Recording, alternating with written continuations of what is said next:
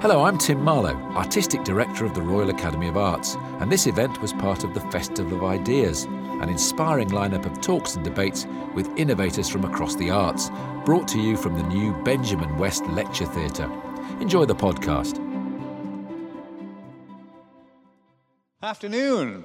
Hello, my name is Matthew Sweet, and it's my very great pleasure to be chairing this session with Clio Barnard. Clio is one of our most poetic and one of our most unflinching filmmakers. Her 3 feature films have found beauty and terror in the rural and urban landscapes of Yorkshire. Her experimental documentary, The Arbour, settled its camera on the council estate that was home to the playwright Andrea Dunbar. The Selfish Giant turned a scrapyard in Bradford into a place as mysterious and alarming as Vulcan's Stithy.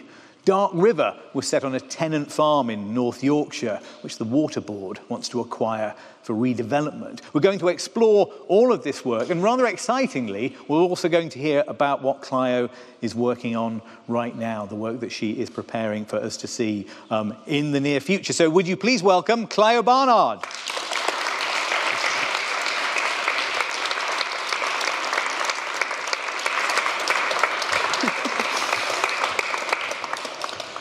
Clio, you've been stuck in your shed for the last few months, haven't you, toiling Yes. over a script? Yeah. So I know that it's coming out in public is something that you've not done for a little while, is it? No, not for a little while.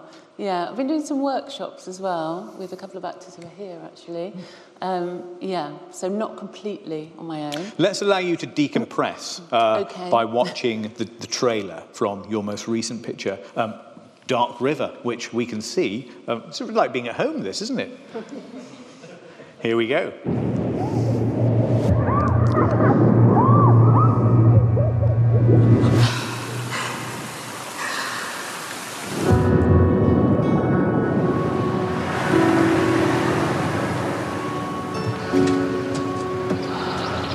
My father left me an acre of land. Joe? Sing ivy, sing ivy. I haven't seen you for 15 years. I'm here now. What is that? Sing holly, Alice? ivy. The land's in poor condition. My dad and my brother have done their best, but they've let it go. I played it with a ram's horn. Your Joe still hanging on, is it? It hurt him, when you didn't come back.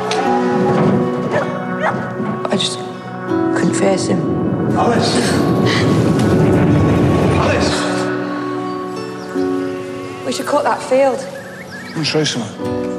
In 1 acre of hay meadow, got 400 million insects.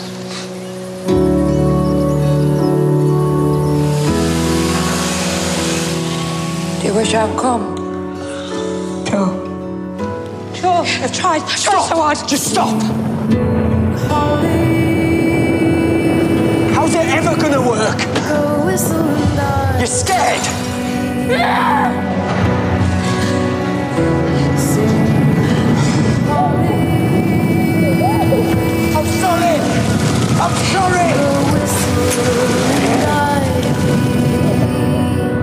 I was trying to protect you. I sing ivy.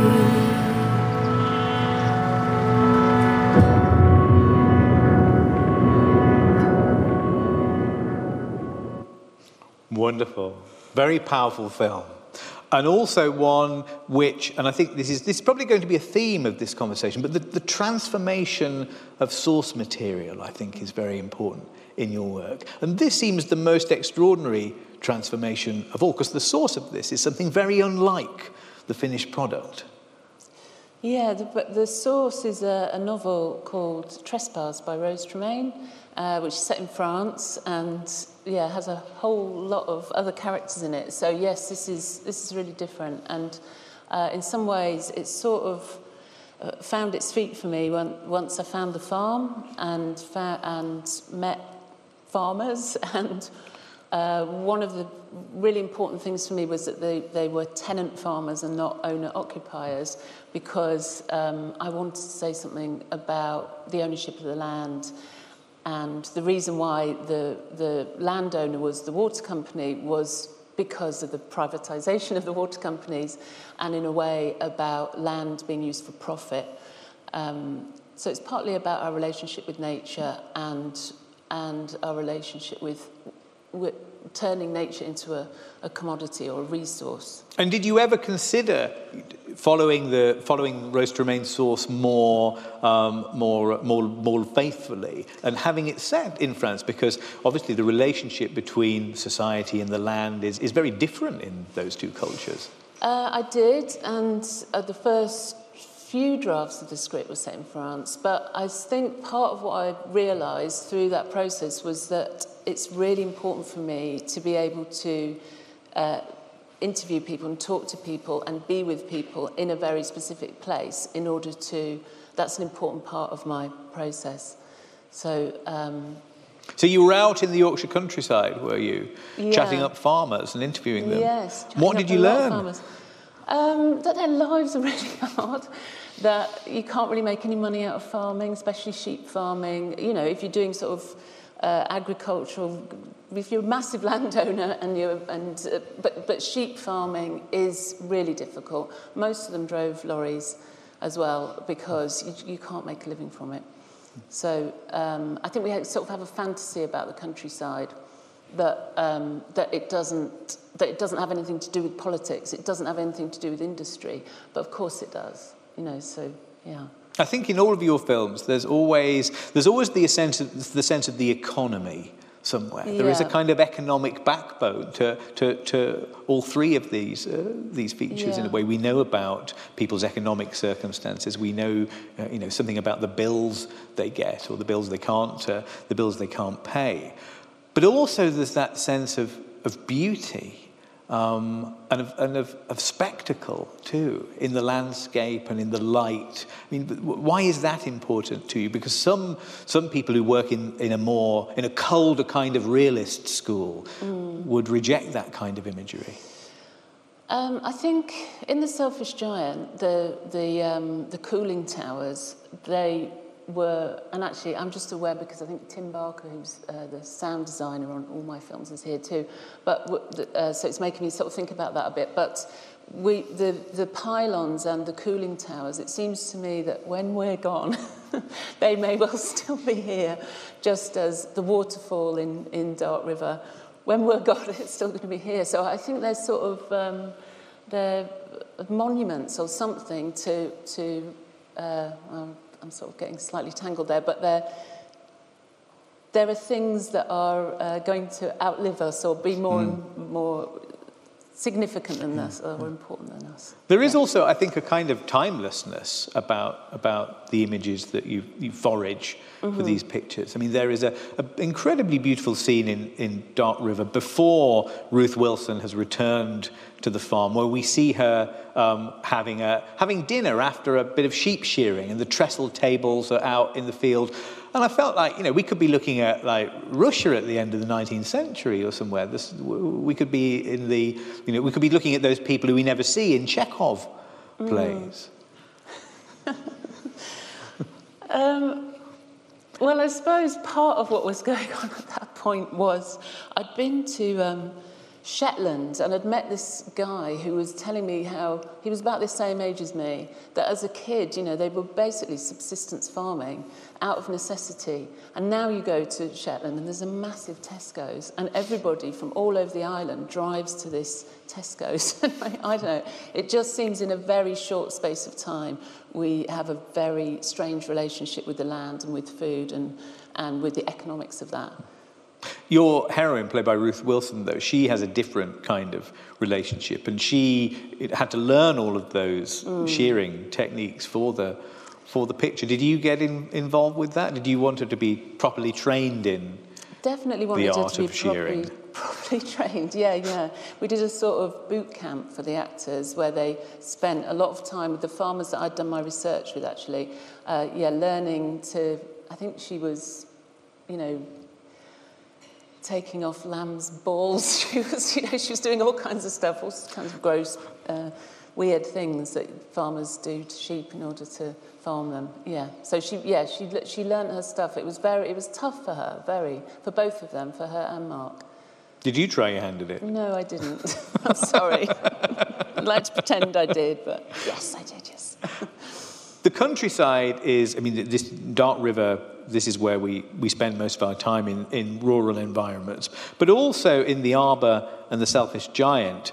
The rural is sort of just over the Pebble Dash wall somehow. It's there on the edge. Is that idea important to you of the border between those two places? I think it's probably less apparent in the Arbor, but in the Selfish Giant, the two boys that's loosely based on, who are called Matty and Michael, that was very much a part of their world. And in some ways, where Buttershaw is, which that's is where they're from, the estate where they're from, it's right on the edge of Bradford, because Bradford's like a bowl, and all of those council estates are right at the edge, so they're actually quite close to that. And, for a lot of people, I suppose that's not part of their lives, but for these two boys, it definitely was. Yeah. And what are you sensitive to walking around in that landscape? What do you feel when you're standing on the edge of Bradford? Well, I don't know. That's quite lots of things, but I suppose in Dart River, part of what I wanted to do was to show that the sort of the visceral reality of the land and what it is to farm it. That it's not this. It can be beautiful, but it's not this sort of picturesque painting of a landscape that you put on the wall and that you admire. It's something that lives and breathes, and we live and breathe in, and that, death and life and birth and sex happen in this place. How hard is it to find those images, to know that you're conveying something about the beauty of this environment without sentimentalizing it? Because you absolutely don't do that. But I could imagine that, trying to make sure that you don't is a struggle. Yeah, it is a struggle. Yeah, so there's a sort of it's hard to find that balance of not sentimentalizing, but appreciating the beauty of whether it's landscape or people or whatever it may be. Yeah.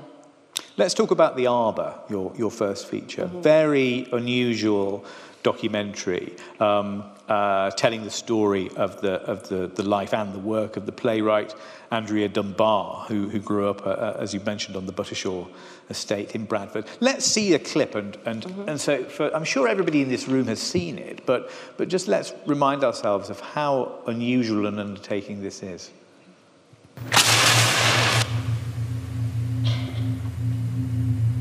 I can remember Lorraine setting the bedroom on fire, and I were only young then, I was probably only about 5. But still to this day, if you talk about it to me aunties and stuff, and they'll say, we don't know which one of yous it was. And I'm like, it won't be, because I can actually remember it to this day. She was messing with matches and the mattress caught fire. Back then you didn't have the double glazing and stuff that you get now. The house was horrible, no carpets, no central heating, locked in a room with no door handle. And standing at the window shouting for help, because the fire had got out of control. But I think it were actually me. When we shut the bedroom door, the handle fell off the door on the inside, so we couldn't get back out. So there were only handle on the outside. But I think it was me that actually brought that, because I think I started unscrewing it with a knife or something. Just being mad kids. My mum used to take the door handles off, and she used to come in the bedroom and check there was no knife or forks, because if you got a knife or fork, you could put the handle in to get out of the door. And we never used to get out of the room until Mum was up and she was ready to sort of release us from a prison, if you like. can actually remember my mum when we lived at Edging Gardens. I can always remember her staying up late writing. Well, now I know what it was, do you know what I mean? But when we were kids, we never knew what she was doing. But she used to stay up late and just write and write and write and write. She'd have like A4 sheets of paper, just loads of them on bed, and then, because I can remember Andrew once pulled them off at bed and she had to re-sort them out and put them back in order.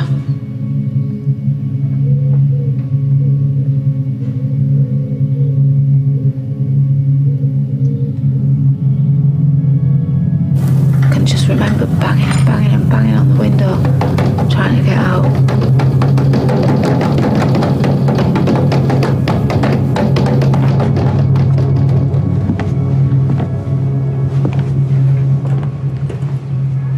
And there were a woman that lived about 2 doors down, and she was a bus driver.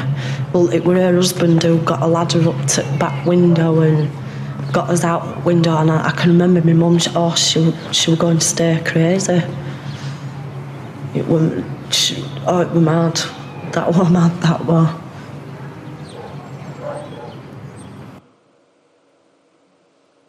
Oh, I think we need to do this, don't we? It's extraordinary. It's such a powerful film, Clio. God, it hits you in the guts. Not just because it makes you think of Dunbar and that very short career that she had and how young she was when she died, but also about the aftermath of her story too, and the way that you spoke to members of her family and built up what they'd said into this film. Can you just sort of explain to us the different elements that we're seeing there and how you secured them? I interviewed people, well, from Buttershaw Estate initially, but then specifically the Arbor, which was where Andrea Dunbar grew up and where a lot of her family still live. And so, spent about 2 years actually interviewing people. And then actors lip synced to the voices of the interviewees.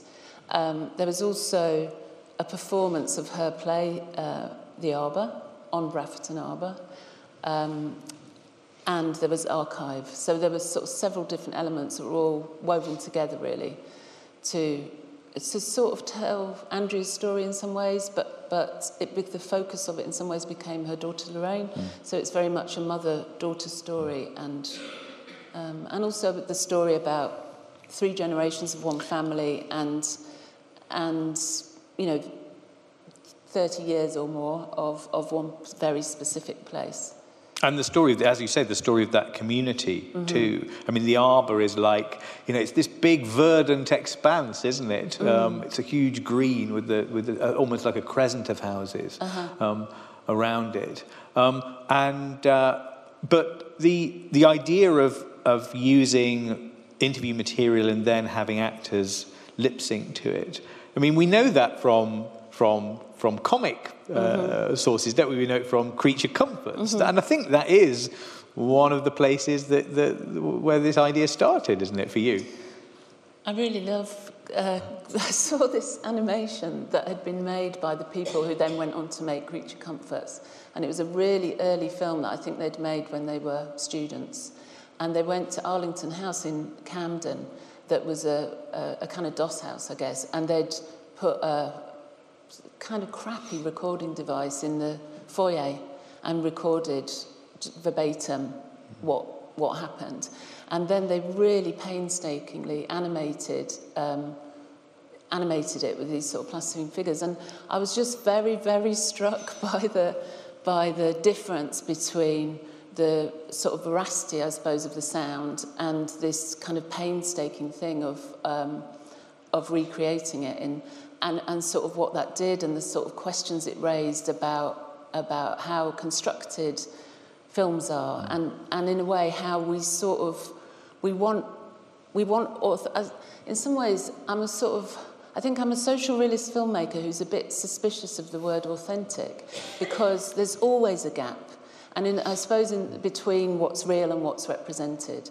And in some ways with The Arbor, I wanted to point that out. So I didn't want to push you out so much that you didn't engage with the story that you were being told, but that you were constantly aware that you were being told a story. That was really important. So that was the reason, really, for this really complicated thing of actors lip-syncing to the voices. How did the fact that your interviewees were not visible on camera change the nature of what they said to you, do you think? People behave differently if there's just a microphone in the room compared with how they behave when there's a camera pointing at them. Yeah, I think they behave very differently. Yeah, and also for Lorraine, she didn't want to be on camera.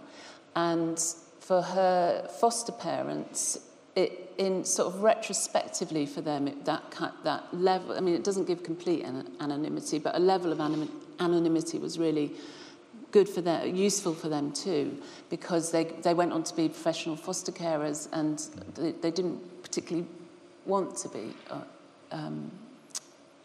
on camera. So, but yes, I think people behave very differently, and I really love Jean Rouche's work, and he talks about the camera being a catalyst. I don't think that it just stands back and observes; it changes things. And what was the attitude of the people living on the Buttershaw estate who became part of the drama? Because Dunbar's relationship with them was quite ambivalent, wasn't it? She got a lot of stick off her neighbours for having had, the temerity to have a play on at the Royal Court and to have had a rather successful film made of her play, Rita, Sue and Bob too. I think they were phenomenally proud of her as well. I think it was... But part of what I wanted the film to do was to look at how complex that relationship might be. Like, especially she was making such autobiographical work, that it's not a simple thing that, or the complication that comes of her representing her own life, That was part of what I wanted to explore. What was it in her work that you responded to personally? I really love Rita, Sue and Bob too, the film, and I didn't really know her work as plays. I love Alan Clark's work, and I really loved that film. So, in a way, she drew me back there, and she's been a massive inspiration for me. I think we should watch another clip. This is a scene in which there's a kind of... They are there. Act 1, scene 6. Hurry up, it's the police. Stop the car, I want to get out. Don't look round it, I'm just that normal. I want to get out. Tell them, Billy, stop. Don't be silly. Do you want to catch you? When we get around this corner, I want you all to jump out. I'm not pregnant. No, she's not. You better not be either. Just try to slow down a bit. I can't, they're nearly catching us. Slow down, please. I'm going to try to pull up. Get ready to jump. They pull up, and the girl is left in the car, which was into a snicket. The policeman comes up to the girl. Right, come on, get out. Don't talk, bloody silly. How can I get out when the car door is jammed in the lamppost? Well, get out this side then. And hurry up, I haven't got all night. Give me a fucking chance, will you, man? Right, what's your name? Why? Because I want to know, that's why. I don't know. You mean you're not going to tell me? Give me a minute. I've forgotten it. I'll come back to me in a minute. Are you trying to be funny, young lady? No. So what's your name? I think it's Andrea. What do you mean you think? All right. It's Andrea Dunbar. Right, and where do you live? Up there. Up where? Up there in the harbour. Right, well, get in that car. What for? Because I said so, that's why.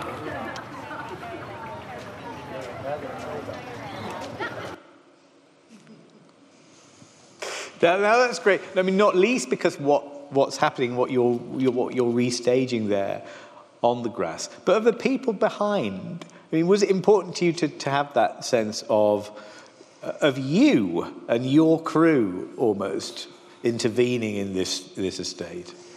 Well, the people on the wall, actually, one of them is Mattie's mother, who Arba, the character in The Selfish Giant, the protagonist in The Selfish Giant, is based on. So there's she's sort of in the next film that I made, if you see what I mean. So The Selfish Giant really grew out of the Arba. So, and there are a lot of the people that I spent time with and interviewed in the sort of 2 years before I actually made the film. Yeah, there were other scenes where Andrea Dunbar's nephew is in one of the other scenes of the staging of The Arbor on the Arbor. Yeah. And what did those people think? I mean, as I said, that Dunbar had a kind of slightly itchy relationship with the people who lived around her.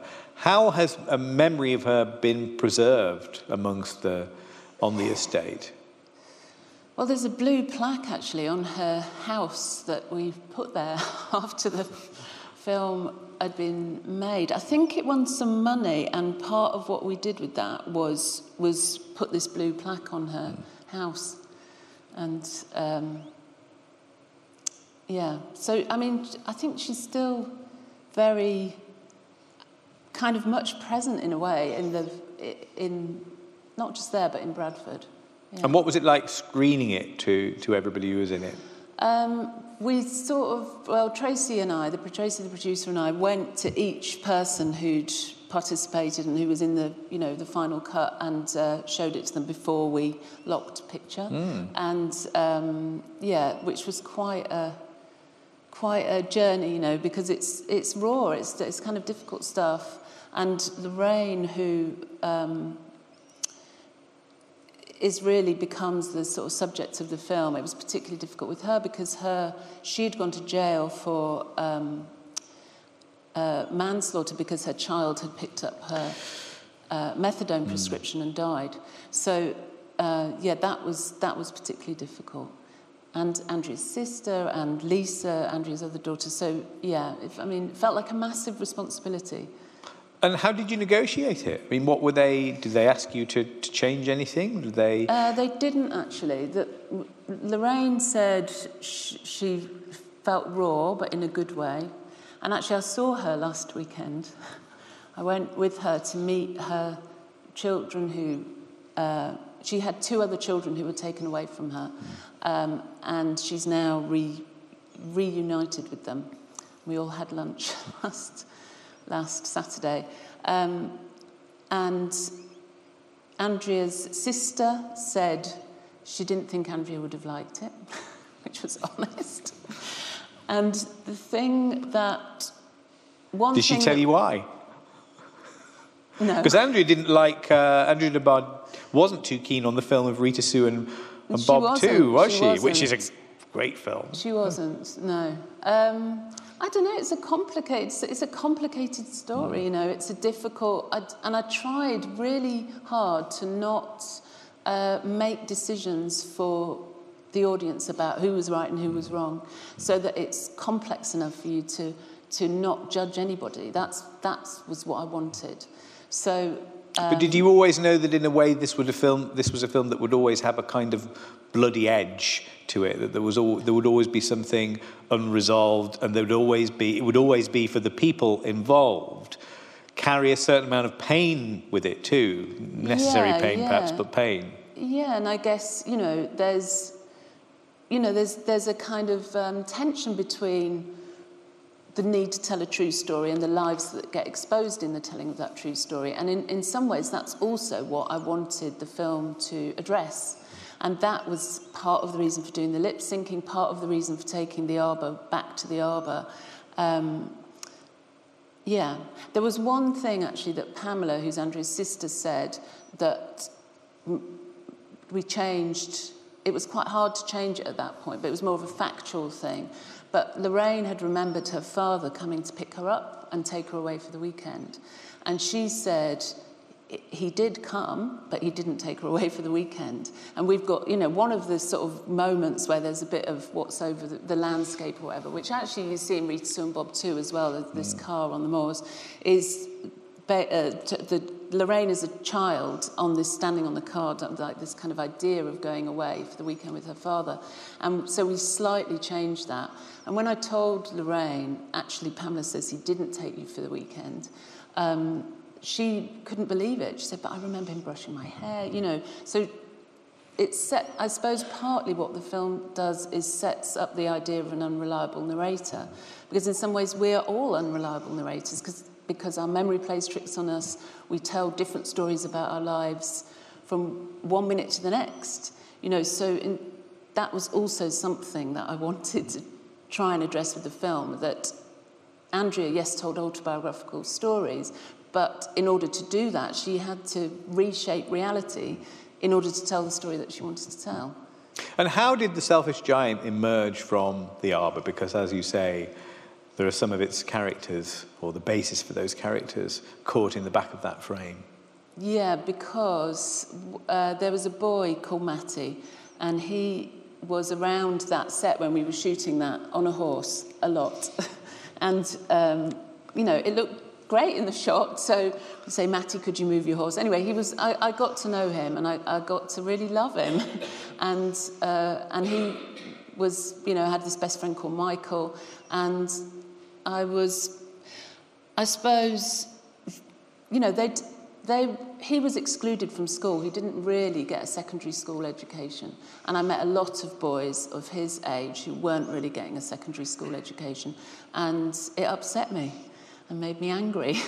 And so I wanted to make a film about it. And how did you discover what it was that they were doing? Because the two boys in the film, of course, make their pocket money from scavenging bits of car wrecks and taking them to the furnace. Yeah. Well, just because they were sort of doing it all, you know, like around us. So yeah, it was. Actually, what I remember is going back up to Buttershaw with Tracy, the producer, to do the thing of showing everybody the Arbor. And I think she said to me, what do you want to do next? And I said, well, I've got this hunch about this Oscar Wilde's fairy story, but setting it here now. So that was that, and that came, I guess, from what was going on around the set while we were shooting The Arbor on the Arbor. Let's see. We won't be able to move this. Of course we will. Holy fuck, man, are you mad? Right, take some much stuff off and that door. Gut it out. These won't come off. What, that? Fine, pull it. Job's a good one.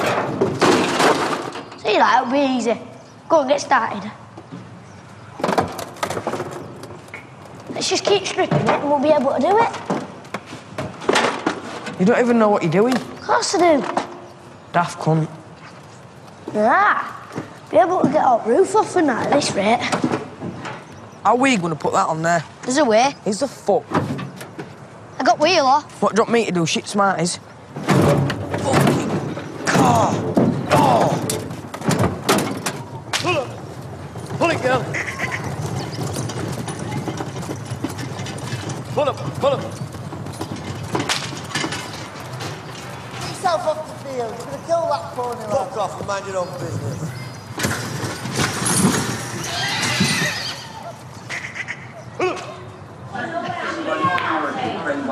Hey, I need some boys that'll be able to lift the car at the cart. I'll use a £5. I'll do it. I want a tenner. All right, Kevin. A tenner. I'll do it for a £5. You can hardly stand up, mate, let alone lift the fucking car. Yeah, go on, I'll give you a lift. Go on now, get out. Shut your smackhead before I wrap a pool cue around your head. Fucking twat. Doing a bit of Elvis in that Well done, lads. Sorted. Getting too old for this job, mate.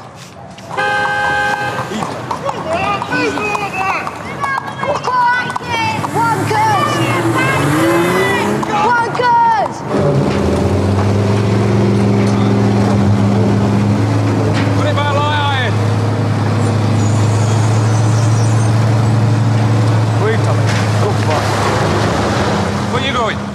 Fair point. You owe me 25 quid for the Harley Horse and car. Value up burnt out car? Fuck off. Now get back out there and earn it. Robbie bastard.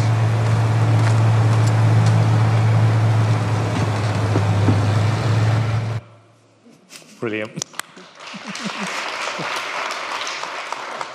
And it's very funny, and they are very funny too. I mean, they seem natural comedians, Connor Chapman and Sean Thomas. How did you find them?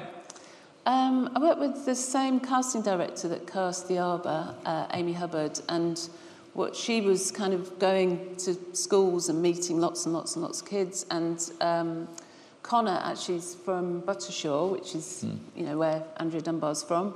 And she found him there and sent me I think I was viewing things online at that point. And he was just brilliant. He really stood out. And then met him, and he told me he'd gone to the audition to get out of lessons. And he told me he could ride, and he couldn't. And then we cast him initially actually as Swifty, because he told us he could ride. And then we started looking on Homewood, which is another estate in Bradford where there's loads and loads of horses. So in a way, Matty was a bit of an anomaly on Buttershaw because there weren't that many horses, but there were loads on Homewood. So then Amy went there to look, and we looked in the school, and Sean Thomas sort of befriended Amy, really, and really helped her with the castings. And then we did a sort of chemistry test between Connor and Sean, and then it sort of became really clear to swap them around. And Sean's actually very extrovert and loud and had us in stitches, and Connor's actually really shy. So, they were sort of playing against type in a way. So with Sean, he said, when we're doing the rehearsals, and I said, because if you help someone on a cart, you're called a dosser. So, he was Connor's dosser. And he was like, I would never take orders from a 12-year-old. And I'm a really good boxer, just it wouldn't happen. So, Sean, you're pretending. So they kind of, had to kind of switch around who they sort of naturally were, if you see what I mean. So they brought a lot of themselves to it, but were also... I read that Connor nearly gave up on the first day. At rehearsals, he was there for a couple of hours and then he was bored and he wanted to go home. And he's in every single scene of the film, so that was a big worry. How did you persuade him to stay on the picture? Well, we said we were going to have to recast it, which we sort of actually thought we were going to. So we got kids in who were very experienced child actors, and Connor what do you call it anyway? He resubmitted. No, that's the wrong word. But anyway, he re-auditioned. That's the term. And he came. He knocked the socks off all of them, which was brilliant. So he came in with this sort of renewed energy, and he was brilliant. And he did. He stuck it out. He's in every single scene, and it was a tough shoot. It was 6 weeks, and he was brilliant. And this harness riding culture that we see so much of in the picture, these races where people race on these horses and carts, and they shut down the motorway, don't they? They put obstructions up on the motorway so they can race at dawn in a space befitting them. How did you discover that? Was that something that, because you'd looked at that before, hadn't you, in some other context? I'd made a gallery installation called Road Race, about road racing, and it was actually when I moved to Kent. There's a big traveller culture in Kent, and I was curious about it and got to know a group of people who did this harness racing on the roads. So went to a road race. So the best place for it is on the A1 on a Sunday morning in the winter. There's a season, and it's because there's a very straight, flat, 1 mile bit of road between two lay-bys. And have you gone? I want to go. Yeah. Have you ever put a bet on it? I didn't put bets on. No? And actually, I'm aware, because Tim's here somewhere, that what the initial idea was to mic people up, a bit like in the Arbor, that we'd just get the sound and then we'd reconstruct the race. And we did a version of that. But actually, when we got to the race, people didn't want to wear these things because they were really suspicious. But a video camera was fine, because everybody was, videoing the races. This was before mobile phones. So actually what happened was I was sort of waiting to drive my car in the race, which is quite a scary thing to do because people drive like lunatics. And this guy just jumped in my car. So I said, OK, you drive, and I'll sit here. And because he knew how to drive in the race, and also then I could record it. So, yeah. Is it your interest in capturing something like that makes you a realist too? You want to document something that's there, whether you're there or not. Yeah, but I acknowledge that me being there will change things. But yes, I like to listen and observe, and I'm not that comfortable, as you can probably tell, being the talker in the, so yes, I like to observe and listen, but I'm also, I'm going to repeat exactly what I just said, conscious that changes the... I feel that you're also kind of plugged into a European tradition here, that post-war Italian filmmaking too. That's surely on your radar, isn't it? It is. And, I love... I love Ken Loach and I love Kes, and he was very influenced by the Italian neorealists, and I love the people who've been influenced by him, like Corrida and the Dardenne brothers. So yes, I love that kind of work, and I mentioned Jean Rouch because in a way he's a documentary maker, but he's also interested in the relationship between documentary and fiction, and with it's such a sort of ethical minefield making documentary, and in some ways with fiction it doesn't negate that, but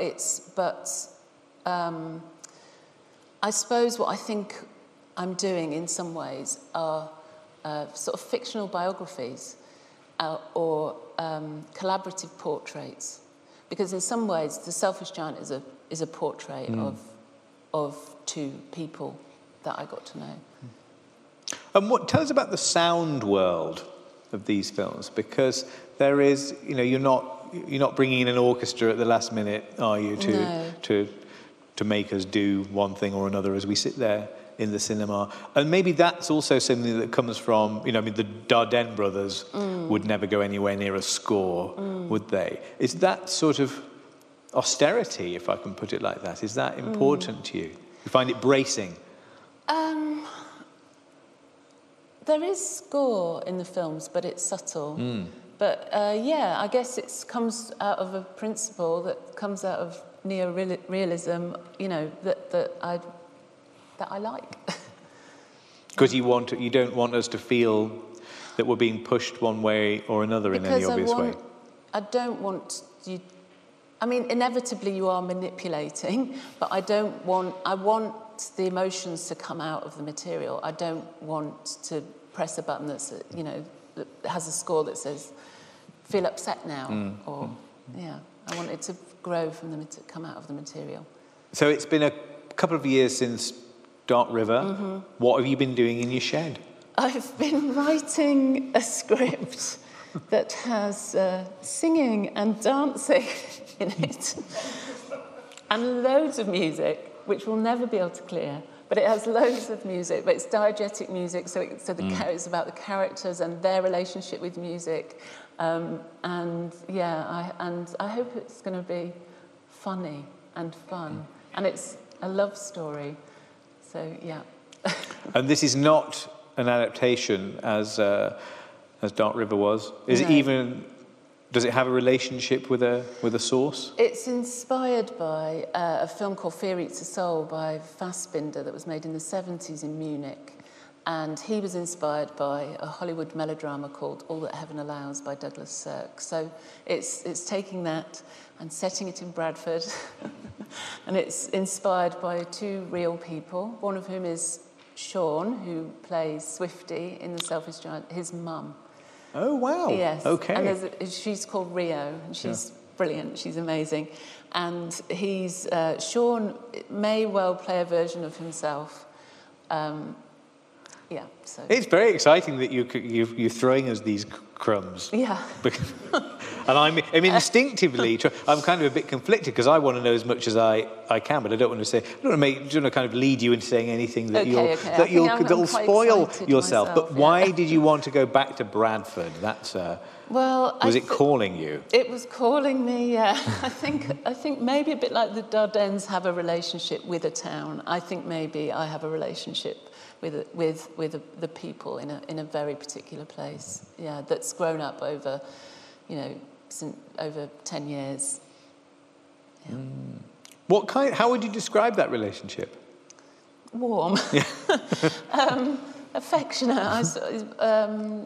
Deep. I don't know. It's the relationships are real and they're ongoing, and as well as this week has been quite a week because as well as seeing Lorraine and her children, Matty, who Arbor's based on, got in touch to tell me he's had a baby and he's named him Copper, which is a very valuable metal. Yes, yeah. it's the one that you want they're all after, isn't it? Pull up the railway cable for, yeah.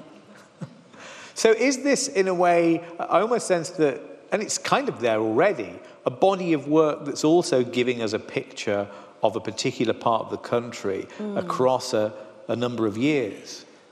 Yes, yeah. And also that in that sort of microcosm of, I mean, you could probably focus on one street and make zillions of films. You know, I don't think it limits it. I think it means that you can kind of dig into things that are important for all of us. Sometimes when I look at your work, I mean, particularly I think with Dark River, I think of authors really who have done this, had this strong relationship with a particular locale. There are moments in Dark River that make me think of Thomas Hardy. I mean, not least the scene where a lot of sheep go astray. So is there a kind of territory? Is there, like there's Hardy's Wessex, is there Barnard's Yorkshire? Maybe. Barnard's Bradford? Maybe I have to give it a different name from Yorkshire. I don't know. No. Yeah.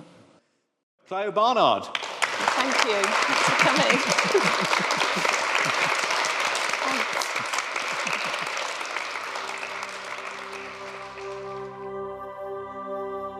Thanks for listening. If you enjoyed this podcast, have a look at what else is coming up in our brand new lecture theatre at roy.ac/what's on.